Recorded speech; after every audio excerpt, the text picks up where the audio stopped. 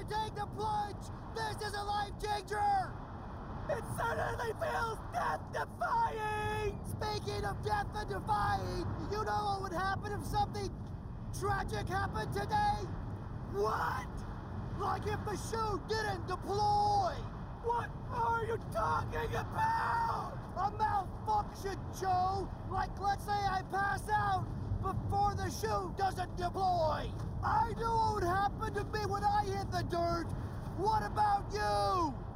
The Earth is coming! The ground's coming for all of us, Joe. We're hurling from heaven to earth! That's exactly what Jesus did, Joe. When do you deploy the chute? When you decide that life after death is a viable conversation. Hallelujah! Hallelujah, Joe! Joe? Oh, you're praying. Okay. Awesome! Woo!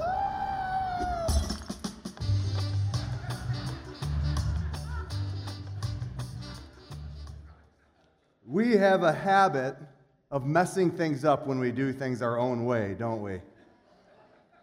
Now, you can get a lot of response from that kind of evangelistic, if somebody's about to die, you'll probably get some sort of reaction out of them, I suppose. But we mess things up big time when we do things on our own strength, by our own volition, and in our own way. In a lot of areas, God gives us the way we need to be moving forward, and in all areas, that includes surrender and submission to Him, right? But for some reason, even as His followers, we have a way of saying, yeah, but I got this time. I got it this time. I can do this. I can do this. I can work harder. I can pray harder. I can do the things I need to do. I've got this. And man, can we really mess it up when we've got it, huh? Has anybody here ever messed things up when they had it under control? Okay, so some of you don't value honesty.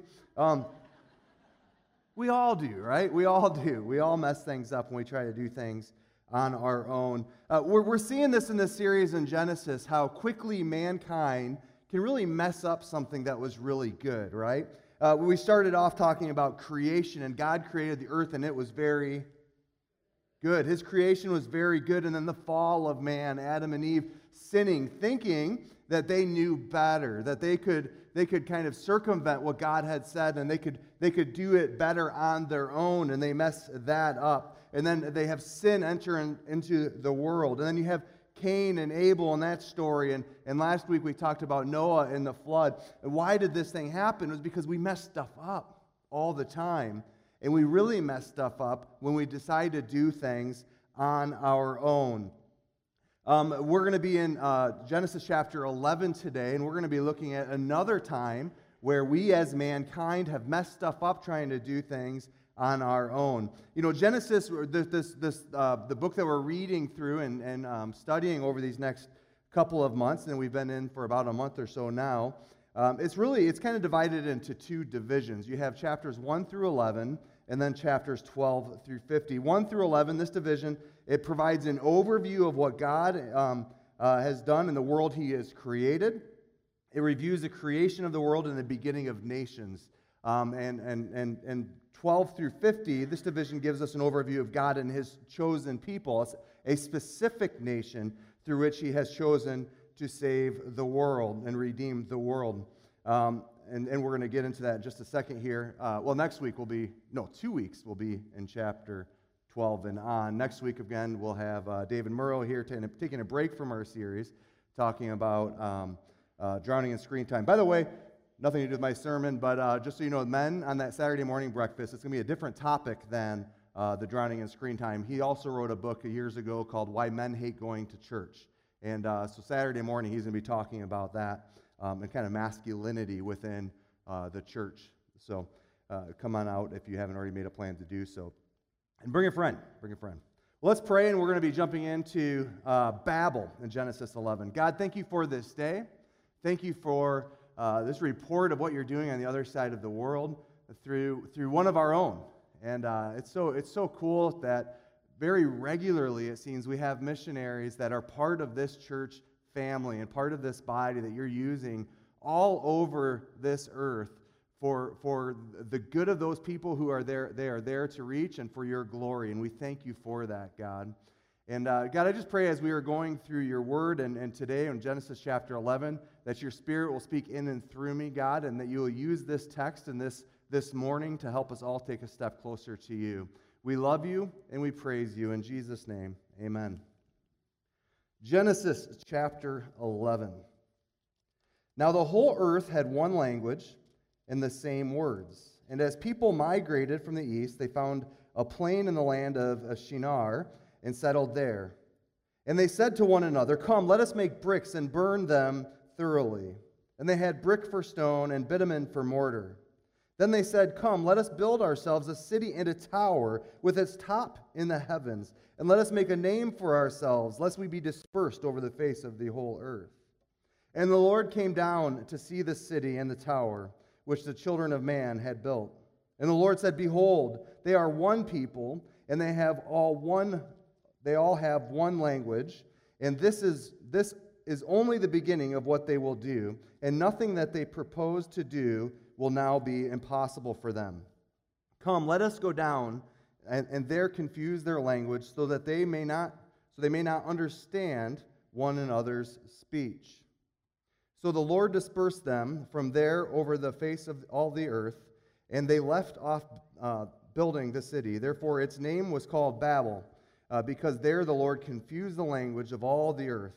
And from there the Lord dispersed them over the face of all the earth. So what do we have going on in this text here? We have Noah's family, all spoke one language, by the way. So obviously at this point, there's one language that is being spoken for mankind. So that's kind of where we're at as we come into this text. The people apparently have a genuine concern that they're going to be dispersed, that they're not going to be able to remain together and work together and be unified in that way. And so this is why they decided to come together where they did, to build a city and to build a tower. I also want you to notice some of the plural language that God uses here. Let us go. It sounds very much like Genesis 1:26-28. Let us make man in our image. It's very similar language. Now I want you to imagine this utopian kind of society where everyone gets along and everyone works together. It really doesn't sound like it'd be real, does it? Because we already know what man has inside of him and how quickly we can mess things up. But imagine for a moment you have this utopian society, you're coming together, they're building this city, they're building this tower. It sounds fantastic, doesn't it? It sounds like it would be a really good thing.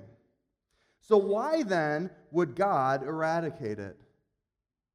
Doesn't he want people to be united? Doesn't he want mankind to achieve great things? Why would he disperse these people? Isn't God full of grace? Isn't he full of truth? Isn't he full of love? Doesn't he want us to be united? We're going to answer some of these questions today in this text. First of all, the Bible tells us this, that we have been here before. As we get to this story in Babel, it's not the first time we hear something that sounds very familiar. There's nothing new under the sun is what the Bible teaches us, right? We have been here before. Listen again to Genesis 11, verse number 4. Then they said, "Come, let us build ourselves a city and a tower with its top in the heavens, and let us make a name for ourselves, lest we be dispersed over the face of the whole earth." Did you notice whose name they were most interested in making important? Let us make a name for ourselves. You see, the building of Babel is the same mistake that Adam and Eve made in the garden. They thought they could live life without God and become just like God. So this Babel project is the same mistake that Adam and Eve make in Genesis 3, 1-7. Listen to this again as a review. He said to the woman, "Did God actually say, 'You shall not eat of any tree in the garden'?" And the woman said to the serpent, we may eat of the fruit of the trees in the garden, but God said, 'You shall not eat of the fruit of the tree that is in the midst of the garden, neither shall you touch it, lest you die.' But the serpent said to the woman, 'You will not surely die, for God knows that when you eat of it, your eyes will be opened, and you will be like God, knowing good and evil.'" Look, being like God. These people in Babel, they were trying to do the same thing, making a name for themselves to be like God. They believed the same lie that Adam and Eve had believed, and they're making the same mistake that Adam and Eve had made. Much like Eve believed there was a right way without God, the people in Babel believed that there was a right way without God and that they needed to be the center of the story. Adam and Eve wanted to be like God, right? To be like a God. The people in Babel wanted the same thing. The Bible makes it very clear. Pride comes before This is a matter of pride. Selfish ambition. The Bible also teaches us that all sins really come from one of three places: lust of the eye, lust of the flesh, or the pride of life. This is the pride of life category. That they wanted to make a name for themselves, that they could do life without God, that they didn't need Him in their lives. These are descendants of Noah. These are descendants of Noah. Should they not know what God is capable of? Should they not know the miracles that God has already done? That they were alive because of God's mercy through their father Noah. But let me ask you this, as a follower of Jesus Christ today, in what ways do we make the same mistakes? It's easy to read through the Old Testament and just kind of nod our head and say, whoa, those people back then, they were messed up. But if we get real and if we get quiet and we get a mirror in front of us, we realize something. There is nothing new under the sun. The lust of the eye, the lust of the flesh, and the pride of life, they are still with us. We still battle them, and we still make the same mistakes. So what are some of the ways that you have made the same mistake that our ancestors had made? I think we need to reflect on this question because there's much to be learned. Also, God's dispersal of mankind, by the way, I believe was an act of grace, not allowing us to do life without walking with Him and depending on Him. This dispersal, this confusion of language was an act of grace that God had done. Worldly success, not always, but worldly success can be a barrier to knowing and following God. What happens if those people in Babel would have succeeded? They built their city, their utopian society. They would have gone through their lives not recognizing their need for God. And that would have been tragic. That would have been tragic. Sometimes the best things that can happen to us, followers of Jesus, is falling on our face and recognizing we can't do it on our own. Recognizing that we aren't God, we'll never be God, but we have a God that we need to serve and submit to and surrender to. That's what we need. That's what we need. But in order for us to do this, we like the people in Babel, need to learn this. We need to stop trying to control everything. Now, some of you need to hear this, so I'm going to say it again. Stop trying to control everything. If you succeed in controlling everything, you're going to mess everything up. Stop trying to control everything. You know, my son Isaiah and I, my youngest, he's 14. He's big time into horses, as some of you know. Last night, we were at the Quarter Horse Congress in Columbus. This is my first experience this past week going there. He actually rode there earlier in the week, which was kind of neat. But we went to something called freestyle reining. Anybody familiar? So it's just like me and two others. Okay. So freestyle reining is basically reining is like this pattern you do with a horse. You train this horse to be super responsive to cues. These are some incredible athletic animals. They do things like the sliding stop, if you've seen that, where they run really as fast as they can, and then they put their brakes on, drop their rear end, and slide across the arena. Pretty cool. They do these tight spins where they stand and kind of pivot on their inside back leg and spin a few times, and then they reverse order. They do something like called a flying lead change, which I'm not even going to try to explain without a video. So, but there's all this stuff, and it has to do with control that the rider has over the horse and the training that the horse has had. But one of the things that was really cool, the freestyle, it's kind of like there's almost like a skit that goes along with it with the freestyle. It's a lot of fun to watch. But a couple of the riders last night did some things that were, I thought, absolutely incredible. They rode their horse and then had somebody else release a horse that wasn't being ridden by anybody. and they were controlling the horse without having anything attached to it. So the horse that they were on, they had the other horse, in some cases, kind of mirroring what they were doing on the horse. And it was incredible, like running across the arena and then stopping, and then the horse with nobody on it was doing the same thing. In one case, they divided the arena in half, and it looked like a mirror with one horse with a rider, and then a horse without a rider or anything attached to it, going back and forth, doing exactly the same thing that the other horse was doing. And there's just exercising this incredible control that they have over the animal. And it was really cool and neat to watch. But here's the thing, guys. God isn't a horse. We don't get to control him. But why do we always try to do it? You say, oh, no, Pastor, I never try to control God. I submit and surrender to him in everything. Do ya? Or just when you're aware of the circumstance? You see, I think sometimes we kind of step into these situations without really even realizing it, with blindfolds on, not really realizing that we're stepping into it, and we think we've got this. We can control the situation that we're in. We've got this. Friends, we've got to stop trying to control everything. Submit and surrender to God. Go to him more frequently with the small things in life. We don't control everything. The person, I think I've brought this up before, but a person who's modeled this to me better than anybody else is my Uncle Larry, who lives in central Pennsylvania. My Uncle Larry, brilliant guy, he prays literally about everything. And that's an exercise in humility, but it's an exercise in giving up control. I remember as a kid, it just so impressed me that Uncle Larry he lost his pocket knife, and he needed to go buy a new pocket knife. Now, a reasonable person, such as myself, would just go to the store and buy a new pocket knife. But my Uncle Larry is so submitted to God being in control, he would pray about it for at length. And that might seem silly to some, but guys, it's an exercise in giving up control to God, even in the small things.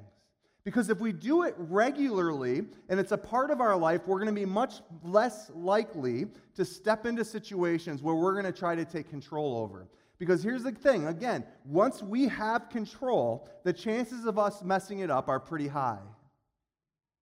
Surrender and submit our lives to God. Again, this is one of the main points here in this text. Man makes a mess for himself, and we need to learn to trust that his ways, God's ways, are better than our ways. Many of you know this verse very well, this section of text, Proverbs 3, 5 through 8. Trust in the Lord with all your heart, and do not lean on your own understanding. In all your ways acknowledge him, and he will make straight your paths. Be not wise in your own eyes, fear the Lord, turn away from evil. It will be healing to your flesh and refreshment to your bones. Guys, if we would just go ahead and memorize that text and then repeat it every single morning and make it part of who we are and how we function as people, we're going to save ourselves from so many disasters that we make. But here's the problem. We tend to live our lives like the text says this. Trust in yourself with all your heart, and don't listen to the criticism of others. In all your ways acknowledge that your heart knows best, and you will make your path straight. Now that sounds ridiculous, but guys, I got to tell you, myself included, we live like that. We live like that far too often. We live like we're making the same mistake over and over that Adam and Eve made. We live like we're making that same mistake that they made in Babel, that we can do this without God. We've got this. We can take care of ourselves. And it leads to destruction. Again, I want you to think about this morning. In what way are you currently making that same mistake? We need to have some reflection. In what way are you currently making that same mistake? Is it in a relationship that you're in? That you're trying to control? For some of you, the answer is yes, that is true. Is it about your job? Is it about your financial situation? That you've got this, that you're going to control it? For some of you, yes, that is the case. Surrender those things to God. Allow him to be in control of your lives and save yourself the disaster that will come. I want you to ask yourselves the following 3 questions as we talk about this morning. The first one is this. When we're thinking about a circumstance specifically, ask yourself this: is it mine to control? Is it mine to control? James 4:13-14 says, "Come now, you who say today or tomorrow we will go into such and such a town and spend a year there and trade and make a profit. Yet you do not know what tomorrow will bring. What is your life? For you are a mist that appears for a little time and then vanishes." Boy, that last part of the text, the older we get, the more that we realize how true that is, don't we? Just like a mist. How many of you feel like you were in high school like 2 days ago? It's so quick.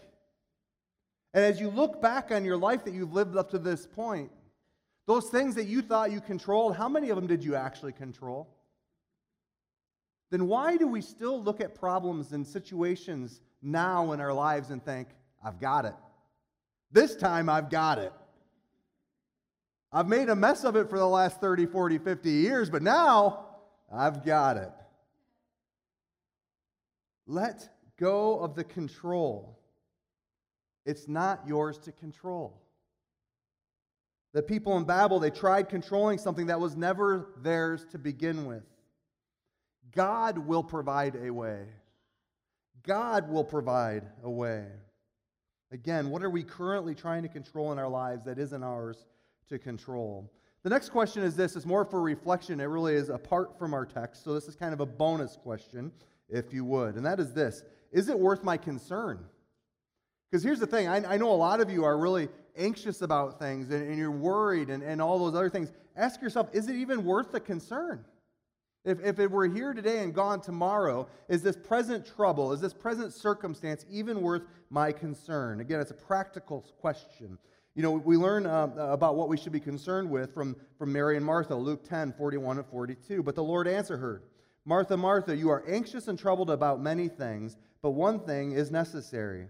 Mary has chosen a good portion, which will not be taken away from her." Guys, we often worry about the wrong stuff. So many things that keep you up at night shouldn't. It's not worth your concern. And if it concerns you, it's not under your control. Give it to God. Give it to God.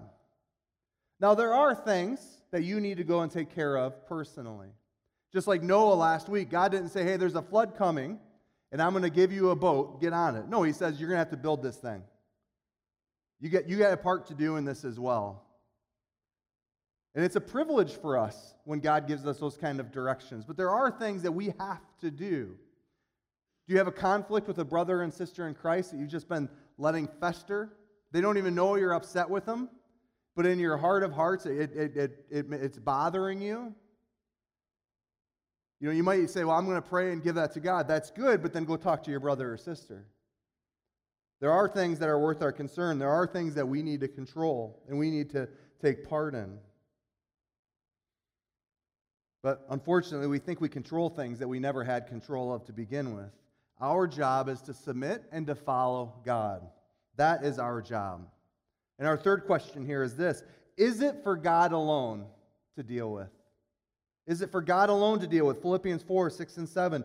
Do not be anxious about anything, but in everything, by prayer and supplication, with thanksgiving, let your requests be made known to God, and the peace of God, which surpasses all understanding, will guard your hearts and minds in Christ Jesus. So what happens when we recognize that we're not in control and we push it to God and say, God, you've got this? The anxiousness that we were carrying is replaced by God's peace because He's got this. He's got this. He's in control. He's in control. There are people, listen, that are in this room, that are watching online, that you're like, you know what, I can get there, I understand, but I'm facing something big and something really heavy. I don't know that I'm going to live. I've been diagnosed with cancer or some other disease. My spouse has left me and said they aren't returning. I just got fired from my job, and I don't know where I'm going to go tomorrow. So I get it. I get what you're saying, Pastor, about letting God control, but right now my life is a mess. I don't know, we're in crisis mode right now. I don't know what to do. Friends, if ever there was a time to push that control to where it belongs, in God's lap, it's now. In those moments of crisis, which, by the way, we will all face. If you're not currently in crisis, you will someday face a crisis. I'm sorry to report. And because of that, right now, if things are going good, exercise those muscles of letting God be in control of those quote-unquote small things. Because when that crisis comes, it's going to be easier then to say, God, you've got this, and I trust you. You've got this, and I trust you. Friends, that's where we need to be. Much of what causes us anxiety in our lives isn't ours to carry to begin with. It's not even ours to carry. Some of you are thinking, man, how do I change my spouse right now? Not you though, right, Kelly? How do I change my spouse? The right question would be, can God change my spouse? Or maybe even a better question is, how does God need to change me? Can I heal my loved one that's sick? I wish I could do something. I wish there was some sort of medication or something. Listen, I'm not anti-medication, by the way. If you've got it, use it, right? The question should be, can God heal my loved one? And what does healing really even look like is a follow-up question. Can I control my future? Of course not. Can God control the future? Of course. The people in our text tried to accomplish what only God could accomplish. He wanted them to depend on Him and make His name great, not to depend on their own ingenuity and their unity to make their own name great. So by God's grace, He moved them, He dispersed them, and He brought in and made them speak different languages. He confused their language. And this is our third and final point, and it's this: God has a plan for redemption, and He's always had a plan. He didn't need the people in Babel to take care of it on their own. He's got a plan. It's a good plan. Acts 2:23 and 24. This Jesus, delivered up according to the definite plan and foreknowledge of God, you crucified and killed by the hands of lawless men. God raised Him up, loosing the pangs of death, because it was not possible for Him to be held by it. This is God's plan for redemption of the world. This is God's plan for you in your life. And that is His Son, Jesus. He gives us a reversal of Babel, also in Acts, where Jesus unifies languages so that people could all hear the gospel in their own language. And it's a reversal of what happened at Babel. Acts 2:5 and 6.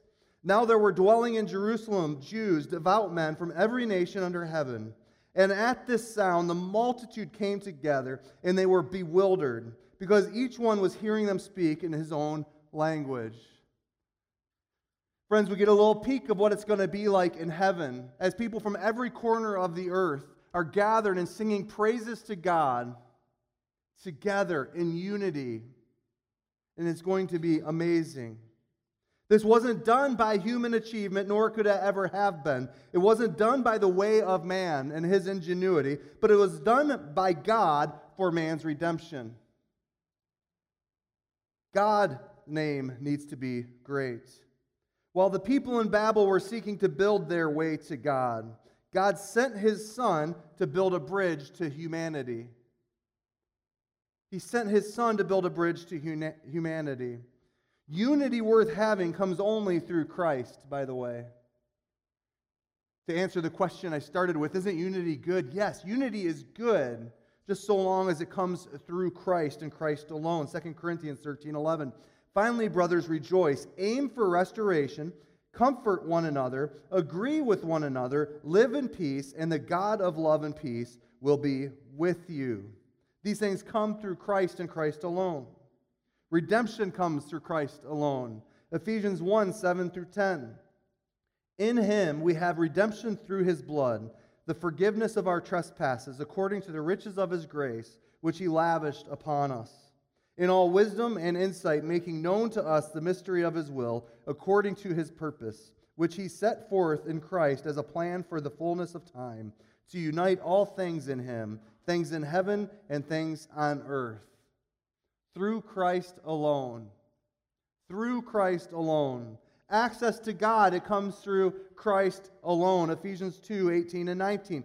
For through him we have both the access in one Spirit to the Father. So then you are no longer strangers and aliens, but you are fellow citizens with the saints and members of the household of God. We gain access to the throne room of God through Christ our Savior. God has done great things, and when we just surrender our will to him, when we just surrender our circumstances to him, we are going to be so much better off than when we try to control it ourselves. I'm going to ask the band to come forward as we conclude. Friends, God has clearly given us a way to move forward as humanity. We are to trust in him and not ourselves. We are to trust in his ways and not our own ways. I want you to really consider some questions before you leave, or even as you go through this day and this week. What do you need to give up to God today? What circumstance is keeping you up at night that you think you can control, but you can't? And you need to give it to God today. What are you trying to take care of on your own that is for God to be taken care of? Is it a relationship that you're in that you've been trying to control? Give it to God. Is it a financial situation? Listen, God has spoken about how we should handle our finances. Are you trying to do it your own way and wondering why it's not working? Surrender and submit even your finances to God. Maybe some of you are trusting yourselves with your salvation, making that same mistake that Adam and Eve and the people of Babel made, thinking you know better than God and you have a better way, or that maybe you don't need him. Friends, even you and all of us, one day we're going to bow before the King of Kings and the Lord of Lords. There is no other way to God than through Jesus Christ. He made the way through the shed blood of his Son for you. Let go. Give God control of your life. Start this morning with new life in him. We're going to pray, and then we're going to have another song of worship. God, we just thank you for your word. And God, as we read through this Old Testament, these Old Testament passages, it's like a mirror to our soul. It's easy for us to look and point and say, wow, they really messed it up. And then when we reflect, we realize that even with the indwelling and power of your Spirit, we still tend to mess things up. God, for those in this room that are dealing with heavy things right now, maybe a diagnosis, maybe a loss of a job or a loss of a loved one, relational problems, those heavy things, God, may they give them to you right now. God, for those in this room or watching online that are trusting in their own wisdom and intellect for eternity, God, let them submit that and surrender that to you right now, accepting that you have given us a path for redemption and restoration, and it came through Jesus, your Son and our Savior. For those of us, God, that are spared crisis moments right now in our lives, help us to exercise those muscles of letting go of control of things in our lives and trusting in you as you know better, as you are a Abba Father, a good Father. You are Daddy Father. You love your children. You know the hairs on our head. You know our yesterdays, our todays, and tomorrows. Help us to trust and surrender to you on a daily basis. God, we love you and we praise you in Jesus' name. Amen.